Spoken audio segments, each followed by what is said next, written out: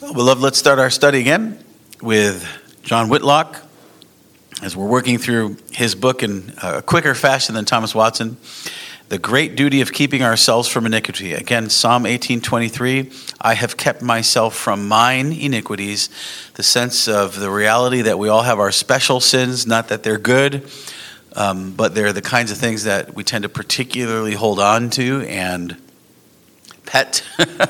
And they really are the things we need to most own for ourselves to get rid of as we pray, lead us not into temptation, but deliver us from evil. Last week we started the chapter I intend to finish tonight and hopefully finish the next chapter because it's very brief. We'll see how it goes.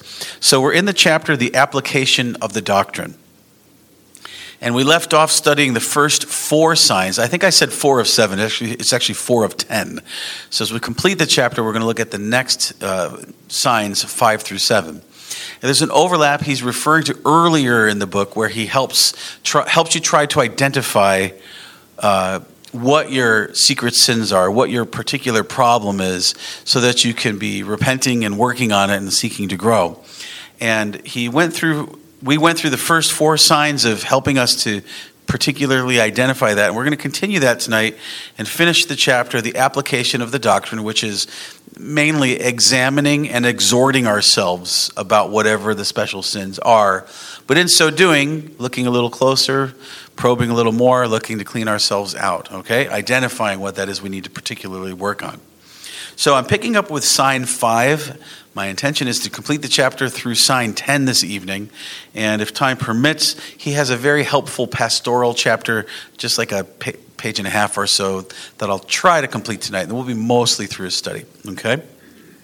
Just a reminder, next week we're going to give off, since it turns out to be Valentine's Day.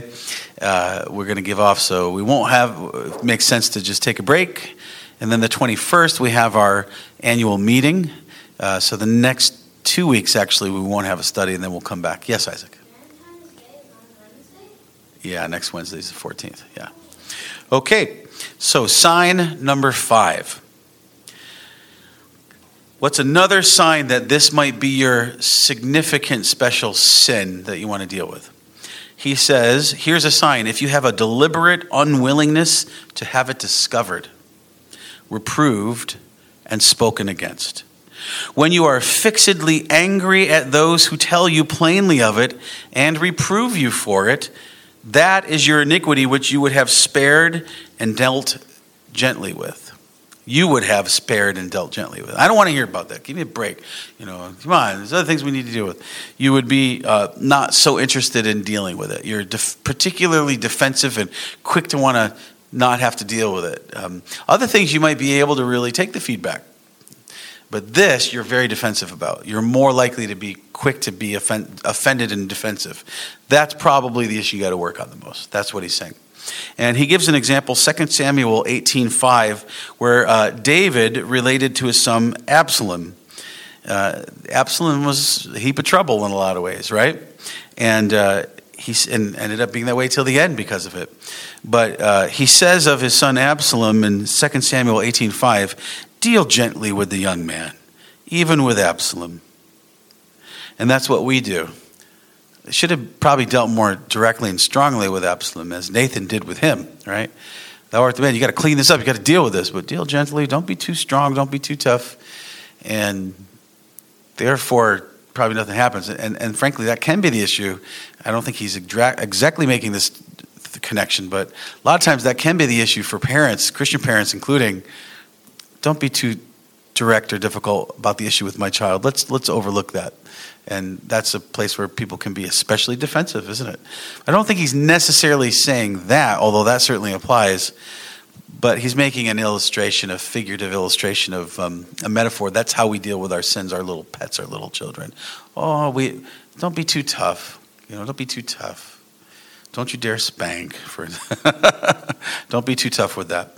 He goes on to say this. When your Delilah or your Herodias is reproved, you are in a rage. You fret and storm. When the person or the thing that's influencing you, possibly, or just, again, I think he's being metaphorical, you are quick to get defensive and angry and frustrated, you don't want to think and hear about it. Okay? That's probably the sign. That's the area you got to work on the most. He says, the way you'll know is when you have an unwillingness to be reproved. You're not willing to listen to the wounds of the friend. And you're quick to want to go get the kisses of the enemy of the flattery, right? That proverb we looked at. He says it must be granted that even a good man whose heart is upright in the main, mostly, may upon surprise in the height of temptation and in the heat of passion, when reproved all of a sudden, just upon the commission of a sin, be angry at reproof and him who gives it. We have a message, don't kill the messenger, right? And how often they wanted to kill Moses, for instance, right? And God would often discipline people very severely because he says they're disobeying me. Moses was just the messenger, And whoever the messenger is to us, doesn't have to be a pastor. Don't kill the messenger. Be willing to hear the message as from God, right? And a good example would be David with, is it Shimei? I don't know if I'm saying that name right, but casting, I think even rocks at him and is calling down all problems on him. Now, he does ask Solomon to deal with it differently later. I've always wanted to go study that and consider how that all relates. But he says to the people at the time, this is from God. I deserve this, essentially. Let him be. I deserve this humiliation as we're all having to leave. I believe because of Absalom, because he didn't deal with him.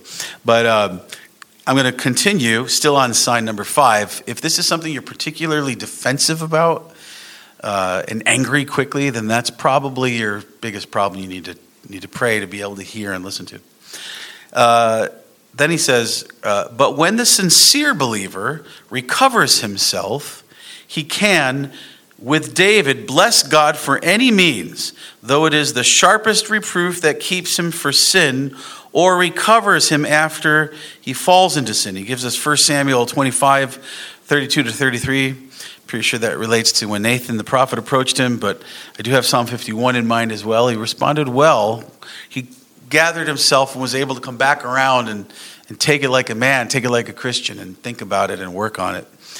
He says, but if you have a fixed, abiding displeasure against reprovers, it is a sign of an unsound heart. And if there is any sin that you do not care to have reproved and are angry, though but in present passion at the reprover, it is a sign that sin has too great a hold upon you. And I want to remind us, he's going to bring it up in the next chapter if we get there. We talked about it last week. Psalm 141 verse 5. When somebody reproves me, let me take it as a blessing. Take it as oil anointing me.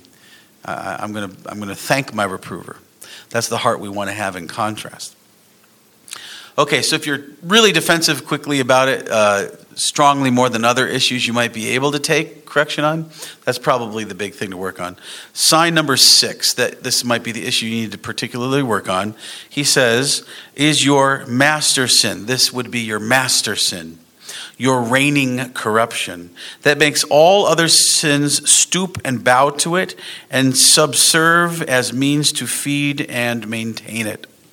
That sin which as the greater fish devours the lesser. It's funny, you go to the pet store and there's this big tank with a ton of fish swimming around. They're for eating.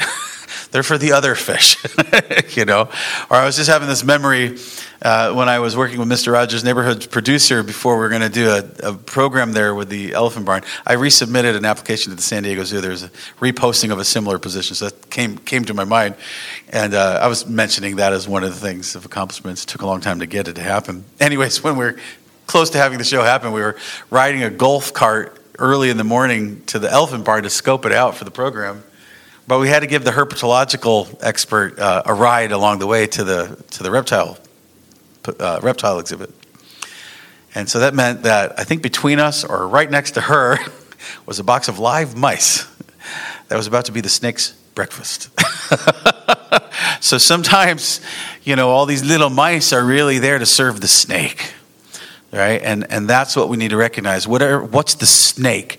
That all the other little sins are actually just setting up the table for what you really want to do. Sometimes we allow ourselves to do these other things or involved in other things because they're actually really about the bigger problem. We'll compromise on other things and we'll lie to ourselves about it because it's opening the door or keeping the window open, So pay attention to that. And what is the snake that you really need to be looking at? The mice are really not the biggest thing to work on. It's the snake. Okay. Sign number 7. Your reigning sin, you will know it, which it not only all your other sins, but also all your duties are made subservient to. And all the religion you profess and seem to have, be it little or much, is made a stalking horse to, and a mere step or stirrup to get to the satisfaction of. Thus it was in the case of Jehu. His master's sin was ambition and carnal policy. His great design was settling himself in the kingdom. More on Jehu in a moment. And I'm going to kind of quote him and mention the scriptures, and we won't go there for sake of time to make progress tonight. But, ambition and carnal policy, a lot of people make all kinds of compromises for that. We lie, little white lies, we're a little careful, probably don't volunteer something we should. Think about it related to work. We make all kinds of excuses of what is the best and noble behavior and character because of our too much ambition, because of certain position we want, or money, or this or that, And got to recognize, is this or that your big issue, and you compromise other things for it. And we've talked about such as the Lord's Day. One of the number one reasons people don't become members and stay here is we actually expect them to keep the Lord's Day holy and show up for worship and not go to work on the Lord's days, And many times the answer is, well, God wants me to provide for my family. Sure he does, but that doesn't mean he doesn't also want you to provide for your family spiritually by honoring him and not bringing a curse upon you, right? As if that's mutually exclusive, right? Tithing our days, let's test him just as much as tithing our money. That's a whole nother issue, usually closely related. But, we're going to justify things that maybe a lot of people don't think is that big a deal, but are to God. And therefore we'll skip church, or we'll do this or that because we're making something else, ambition, career, money, that in themselves are not necessarily, I don't want to say ambition, but things that are not necessarily wrong. Again, he says, it's not just that the little mice of the sins are serving the big snake's sin, but the big snake is even consuming your duties. It's keeping you from doing what you should. Again, omission of sin. Or just what you choose to do and focus on sets you up for, and what you should be giving some attention to, you're neglecting because you are making sure not to sacrifice time, resources, money, energy, whatever it is, to really set up that big sin. Maybe it's ambition. He goes on to explain that's what Jehu did. It wasn't out of a godly zeal. He was taking an opportunity that was necessary to happen by God's command, but he wasn't doing it for the right reasons. He was doing it for ambition. I'll go on to quote him here. Yeah, please. You got to take the mic. Por favor. Por favor. I don't remember exactly the comment, but I do remember reading Calvin on one occasion regarding ambition. And he definitely had a lot to say about ambition, about it being a snare. And it was pretty powerful. Well, as you say that, I guess I will comment a little more before we continue with his comments further on Jehu, that I think ambition is definitely very American, right? I think we are definitely encouraged to be really ambitious and have what you name it. I don't want to make a list like I sometimes do that makes anything sound wrong. But if we're sacrificing duties and neglecting or, carving off a full kind of service to the Lord, that we need to take a look at that. And it seems to me ambition is big. I remember I was in a Bible study. I was pretty young in the faith. Actually, it was before college, so I believe I was a believer, but I didn't have a good church background. I didn't really have many people in my life influencing me properly. And I remember a friend of mine, I still remember her name, Joanna. She was having a Bible study at her house. A few of us were there.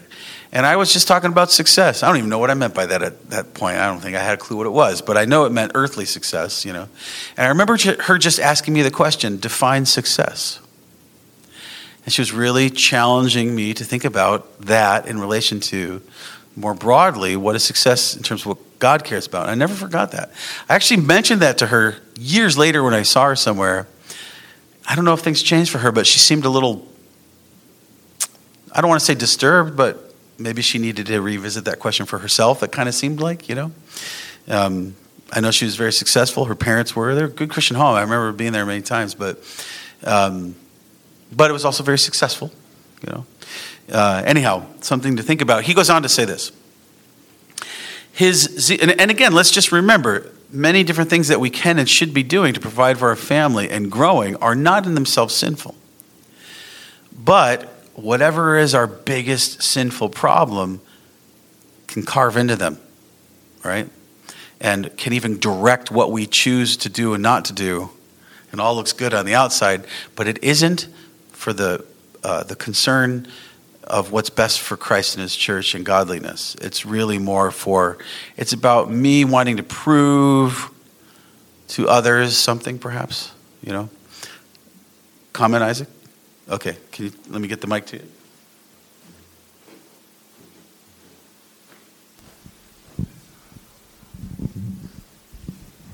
So, one thing is, it just came to my mind right now. The people who say, I need to go provide for my family. Mm-hmm. If you want to provide for your family, like you said, don't go do that so then God doesn't curse you or whatever. You're not providing for your family when you're making God curse you or whatever.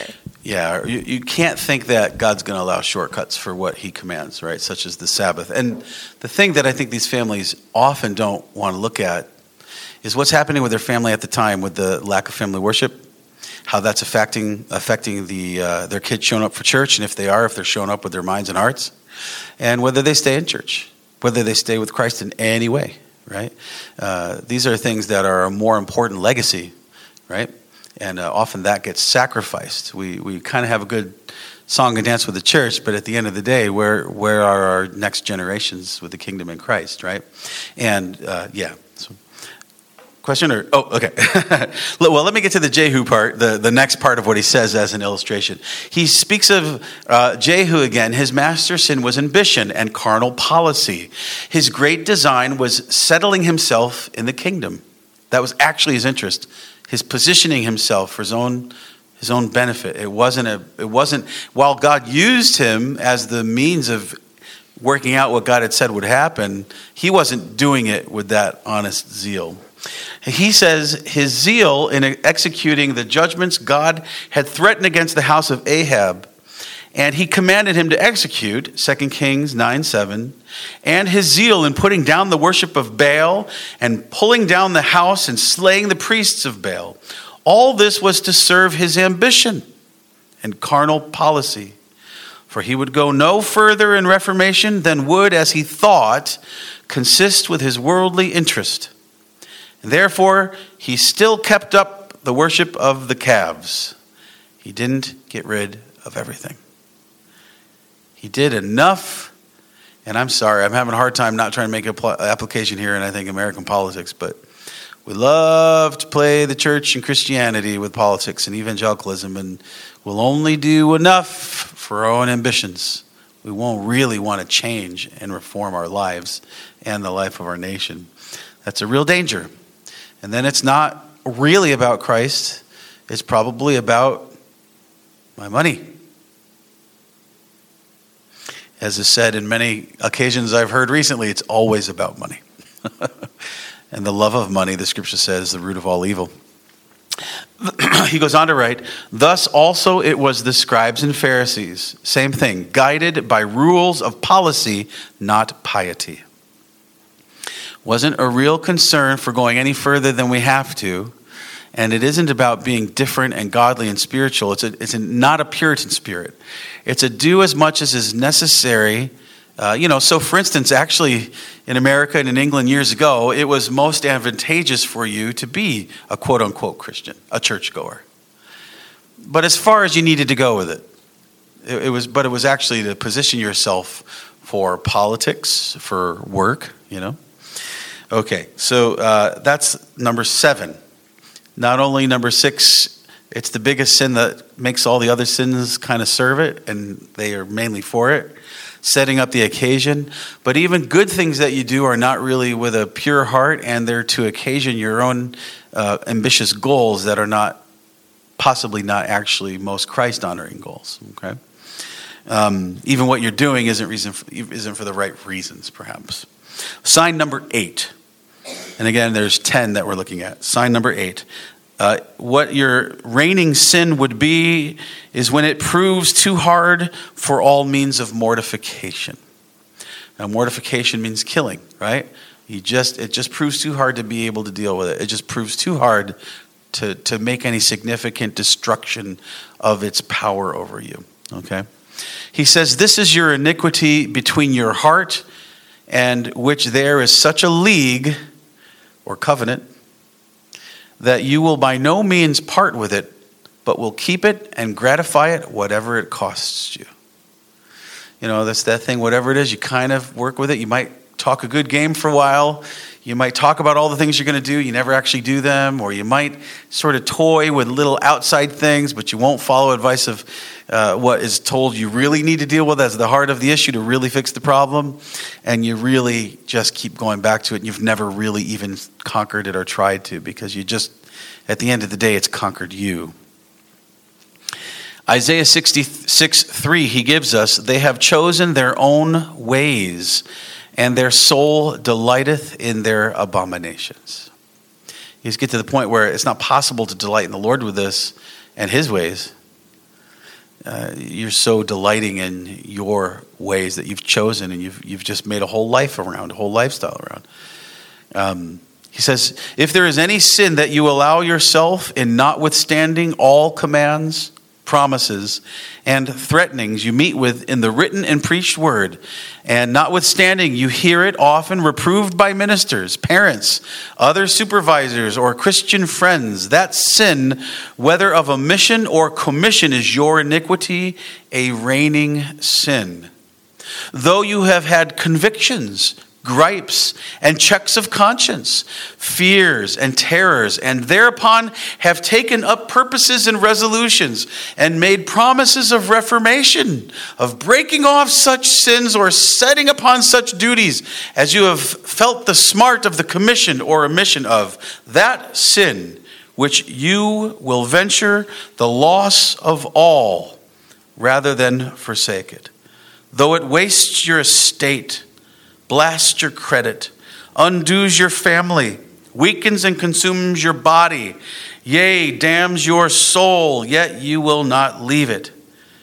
That is your reigning iniquity, be it lasciviousness, drunkenness, or just spending time with loose, drinking, gaming, or wanton companions. You just don't ever really do anything about it. You just really never intend to. It reminds me of the psalm we looked at. If you regard iniquity in your heart, the Lord will not hear you. You regard it in your heart. You haven't really hated it. You haven't really grieved over it. Maybe you hate and grieve the consequences, but you really, it's still what you prefer to identify with and love, and you're just not really ever making any progress at all because you've never really been serious about it. Oh, you can be declaring from the mountaintops of how you're going to conquer it, but you roll right down in the valley at the end of the day and you haven't done a thing different, right? Because it takes a lot of work, sanctification, right? And especially when we're going to work at our biggest problems, Satan's going to fight us even harder with that, and it really takes some significant work. So whatever it is that really runs you the most and you just haven't had any real significant growth over, that's what you really need to deal with. And with the prayer, Psalm 19, 13 to 14, keep back thy servant from presumptuous sins, and let them have no dominion over me. Then shall I be upright and innocent from the great transgression. Presumptuous sins, we looked at that with Watson. Things that you're presuming upon grace. You know you can't do it. You know you shouldn't do it. You know you always give into it, but you seem to always say, forgive me, Lord, I'm going to do this. And then you ask for the grace after. But you never really say, Lead me not into that temptation. Keep me from mine iniquity, and you don't do anything about it. And that's why we're studying this Psalm 18:23. I've kept myself from mine iniquities. How are we going to particularly apply the sixth petition of the Lord's Prayer personally to our peak problems?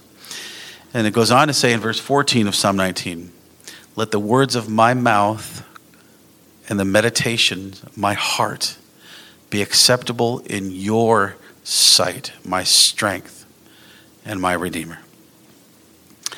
Sign number 9. You will not part with upon the most advantageous, honorable terms and offers that God makes to you in the gospel. God just makes so many wonderful promises and encouragements. It's not just commands against the sins. And when you hear all the grace and all the mercy, you won't yet let that touch your heart to change you. Remember, Jesus says, he who is forgiven much loveth much, and love is the keeping of his commands. But the mercy, the forgiveness, the grace isn't a motivation to you. He says, it is which you will not part with, no, not for Christ the Savior. Though God offers, and what's his offering? Remember, he makes an exchange, he offers an exchange, Isaiah and Revelation, I believe it's Isaiah. Buy with me with money you don't have. Just take the grace. But that's not considered a great gift. He says it's what you will not part with, no, not for Christ the Savior. Though God offers you in the gospel pardon and peace and grace and glory, Christ and all his benefits, and Christ offers himself, and you may have him and all his riches if you will but come to Christ and to God through him, and be willing to leave your sins and come off of your own righteousness. And yet you will not leave your sins. When you have some inclinations to embrace Christ and are willing to forsake many sins, but there is some sin or sins that you cannot bring your heart to be willing to part with, so that if you could have Christ and your sin too, you would have him, but not else. If I can have Christ and this horrible sin, okay. But I can't part with it if that's what it means to really have Christ. He goes on to say that thus Judas's covetousness caused him to sell Christ his Lord and Master. The young man's love of the world caused him to go away from Christ sorrowful. Herod did several things, but would not part with his Herodias. Thinking of Herodias, remember that's his wife that shouldn't be his wife, and his brother's wife originally, and that's why he ultimately has John the Baptist beheaded. And if you go to, we won't go there, but Matthew 14 is the story, verse 3. He is interested in the Baptist preaching, but doesn't really change.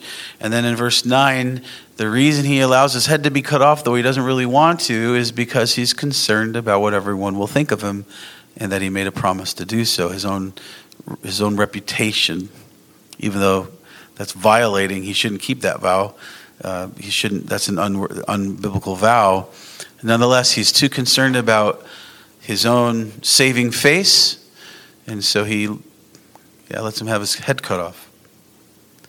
Sign number 10. This is the last one. A sign that your too prevailing corruption is what it is because it most frequently and impetuously sets upon you before, in, and after your conversing with God's ordinances and holy duties, either to keep you from them, indispose you for them, or crowd in upon you and interrupt your communion with God in them, or after duties to rob you of the benefit of them. Whatever is your worst sinful, your special sins, they make it hard for you to prepare to come to worship. They often are your excuse not to because of you're planning on doing it or you have done it. And they mess you up during the time of worship. They just distract you. You can't. That's what gets your attention. And then afterwards, as you go, you don't really end up getting any benefit from the means of grace. And it's because these things have a chain on you. And you can't make good use of the means of grace. Whatever it is that causes that, you got to pay attention to that. He says Satan will be sure at such seasons to stir up such lusts in your heart as are pleasing and are likely to find most easy access and best entertainment, such as possibly worldly and vain thoughts before and in duties, drowsiness, sleepiness, deadness, and dullness of heart and affections. I say the sins that most pester you on Lord's days, or other times of either ordinary or extraordinary duties. And so the sins that set on you after duties, after the word read or heard, after prayer and receiving the Lord's Supper, and after Sabbaths, be they pride, security, laying down the soul's watch, unruly passions, worldliness, etc. These are your iniquities that you must keep yourself from. Beware of the devil and the sin of your own heart on Monday mornings, and after hearing, praying, fasting, and sacraments. Whatever is your worst sin, maybe it affected you during worship, maybe it kept you from worship, or maybe by the time you're home for worship, the effects of that have already worn off. And you're already giving yourself to things that you just repented of in worship that day. Whatever takes you away from the means of grace, makes them ineffective to you, run your world so that you don't get much out of the means of grace. That's what you have to pay attention to. Now, I underlined this part of that quote. Beware of the devil and the sin of your own heart on Monday mornings. And that's why I've been challenging you as I did the Lord's Day evening. What are you going to do with this sermon tomorrow morning? And I want to encourage you, as I did last week, what are you going to do with this message tonight before you go home? Have you got on your knees and talked about what is my reigning sin before the Lord and help me identify it and deal with it? Be careful of your Wednesday evenings, perhaps we should say. Now, I've noted, we won't go there for sake of time, but Matthew 4, 2-19, you know the story well, the parable of sowing the seed. And the typical things, the seed looks so great, hear the word gladly, and then it doesn't grow. It doesn't have any roots to it. Pleasures of the world, right, or this or that, affects that the thing doesn't grow. It might have a little bit of growth fast, but it doesn't last. That's the thing you want to watch out for the most. Even as you would work on these sins, fast but doesn't last is the thing to really be watching out for. You want to be concerned not only about that Monday morning, but it's the kind of progress like a marathon runner that builds and makes a difference over time, right? What is it that chokes the word out of your life and causes it from growing and producing any fruit?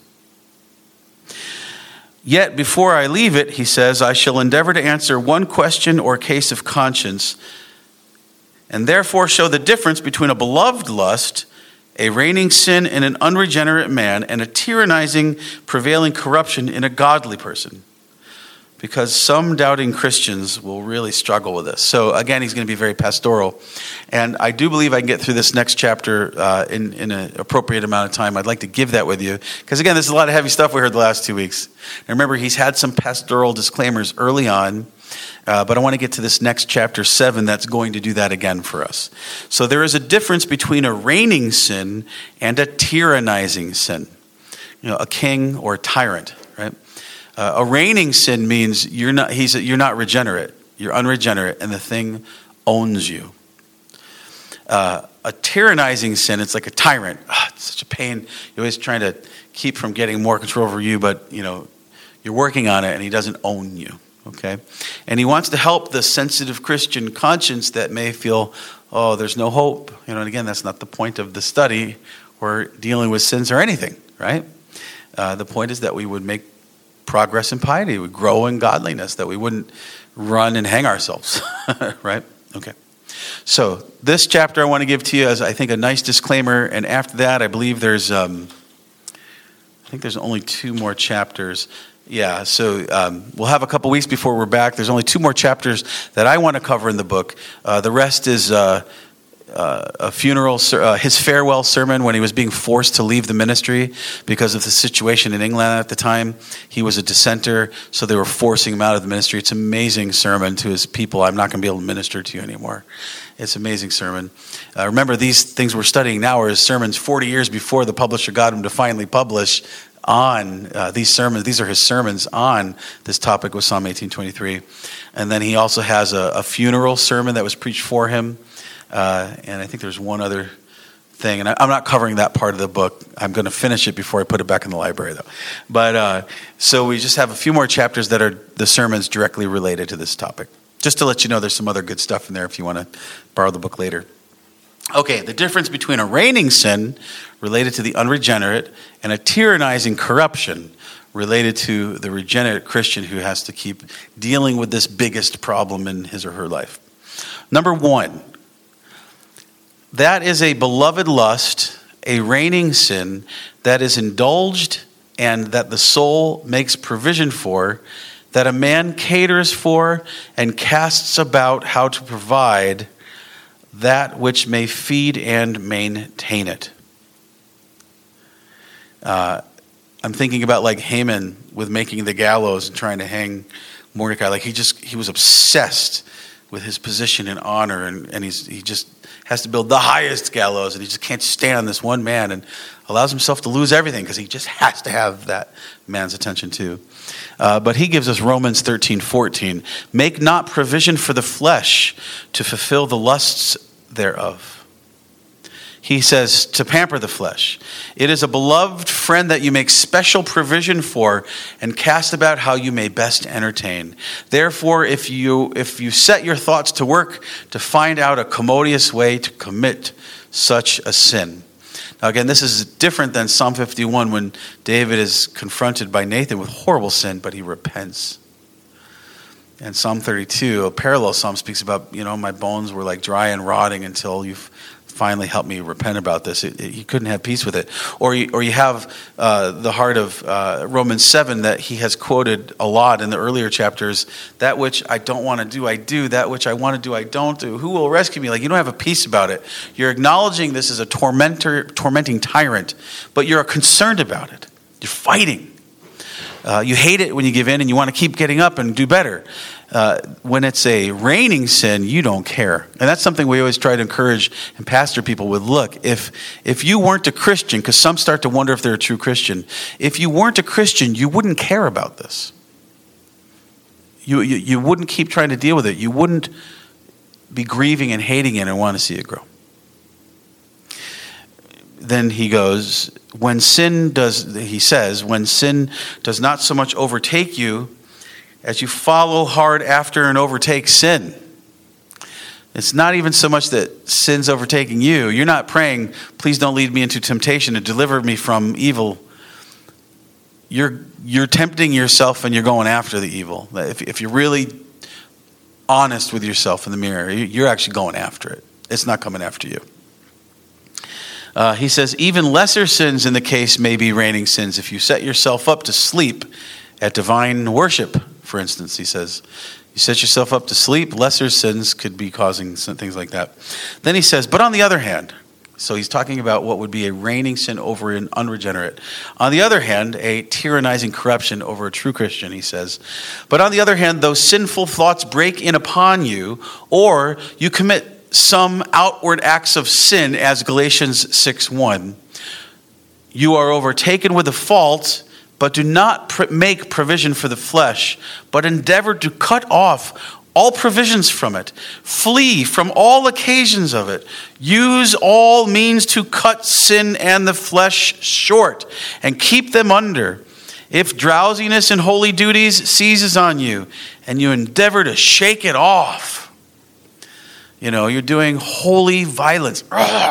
Slap your face, wake up, go outside, throw some water on your face. Just for that example he gives.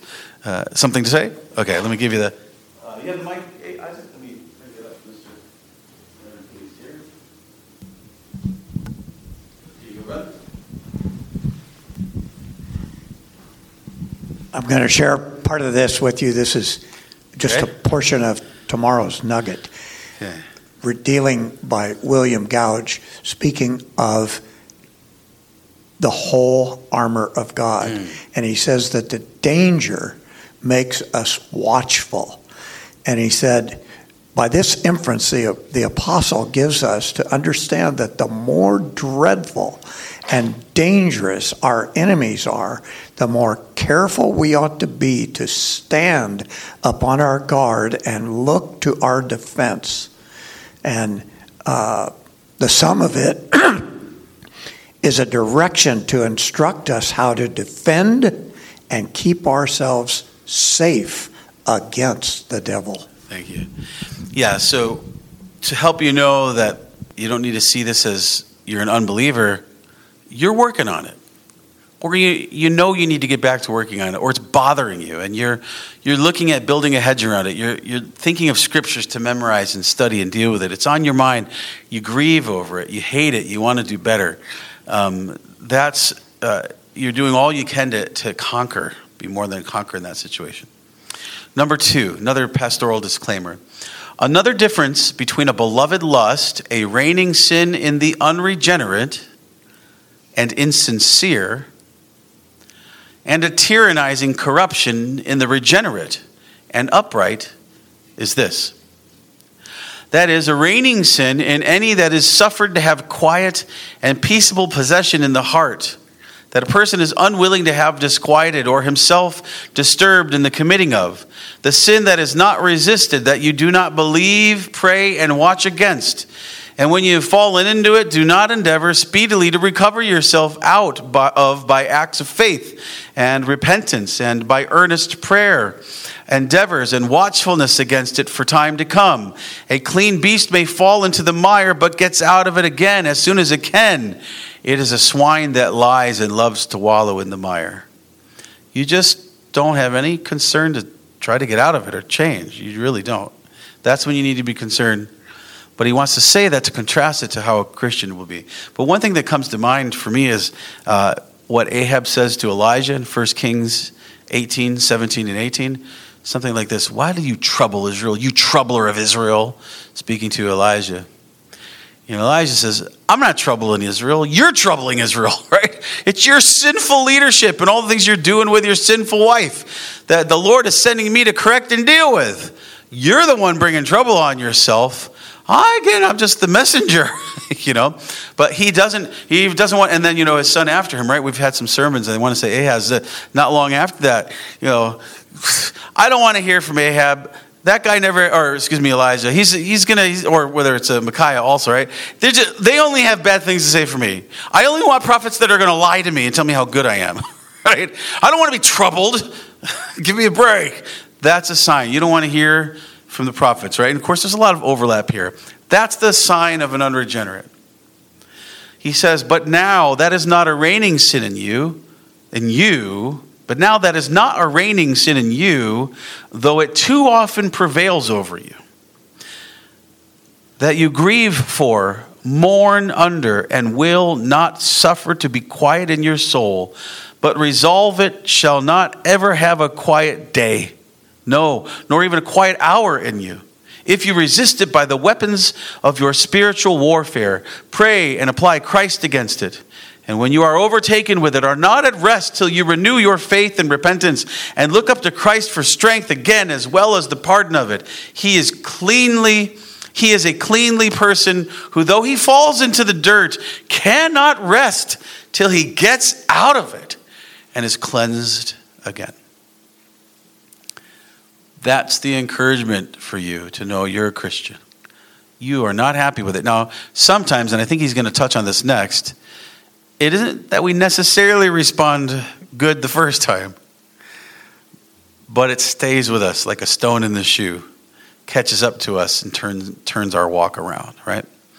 Okay, number 3, and this is what we close with, a pastoral comment to help you discern and not doubt your Christianity, not think you're an unregenerate unbeliever, depending on what he's describing as the situation and how you're dealing with it. Okay, that is a beloved lust. So again, the reign of the lust as your king, and Christ clearly not your king.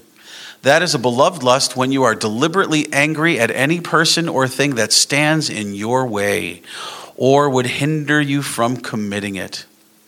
When you are angry at the word, when that meets with your sin. But, on the other hand, if you are glad to have your sin discovered and reproved, and when the word comes closest to it, can say, as Psalm 141:5, that it is a kindness and as an excellent oil in your estimation. When you can bless God for anything that hinders you from committing it, as David in 1 Samuel 25:32-33. David blessed God, yea, Abigail, as an instrument for preventing his shedding of blood. I might have misspoken when I mentioned an earlier reference to David in 1 Samuel. I think I said it was Nathan. It might have been also reference to Abigail. So apologies for not double checking that. Then he says this, if you can bless God for affliction when it keeps you from sin, that's a good sign. And he gives us what we did look at last week. Psalm 119, 67, 71, and 75. He says, then it is no reigning sin. If you can thank God for affliction that is going to be useful to bring you closer to him and his word and to stop sinning and walk in his ways, if you can say, thank you for humbling me, thank you for breaking me down and not let me go further in this and what it would have meant even more for me and on others, that's a good sign. And it may be that he's putting it on your heart in prayer for some time, that you're concerned about those things. You know, there's different parts of our stories and histories with these different things. But I appreciate, and I hope that'll be a good place to stop. I wanted to try to close with that tonight. We're not done with the study. I have 2 more chapters to cover. But keep in mind that distinction, because the goal is that you are expressing Romans 7, which I do agree with. That's Paul as a converted Christian who is yet going through the difficulty of growing in grace and regretting he doesn't do what he wants to do and that he does what he doesn't want to do, but he wants to be rescued. And he asks Christ and recognizes Christ rescues him. And then he goes into chapter 8 and he talks about a lot of wonderful things. The Spirit prays for us. We're adopted in Christ. Nothing can separate us from the love of God in Christ. It's all connected. And remember, that goes back to chapter 6 where we don't say, the grace of God is shown in our sinning. Let grace abound. Let sin abound, that grace more abound. He says, God forbid. That's not the point of grace, right? We're not the ones that say, let sin abound, that grace may abound. No way. We're not going to presume upon God's grace, right? Presumptuous sins. That's something to encourage you not to give up. And you're fighting the good fight, and you're running the race for Christ, and you're asking the Holy Spirit to bear good fruits in you and help you grow. And asking that God will give you more of the Holy Spirit and that you wouldn't quench him or grieve him. And ultimately, again, as Jabez prayed, that the Lord would keep us from our iniquities, that we would not grieve ourselves. And let's remember that the sin will always come back on us. And more than anything else, it'll cause us grief. It'll ruin our lives and our ability to enjoy anything that would otherwise be good in life. Let's pray. Lord God, we thank you for showing us these other signs of what might be our special sins. And I pray that you help us all to be making a list, possibly literally, and on our knees before you praying, thinking about scriptures that we need to memorize and study, thinking about other things that need to go away, even adiaphora, because they are the smaller mice, or even the good things that lead to the big sin. Protect us from avarice, O Lord. Protect us from ambition. Protect us from pride.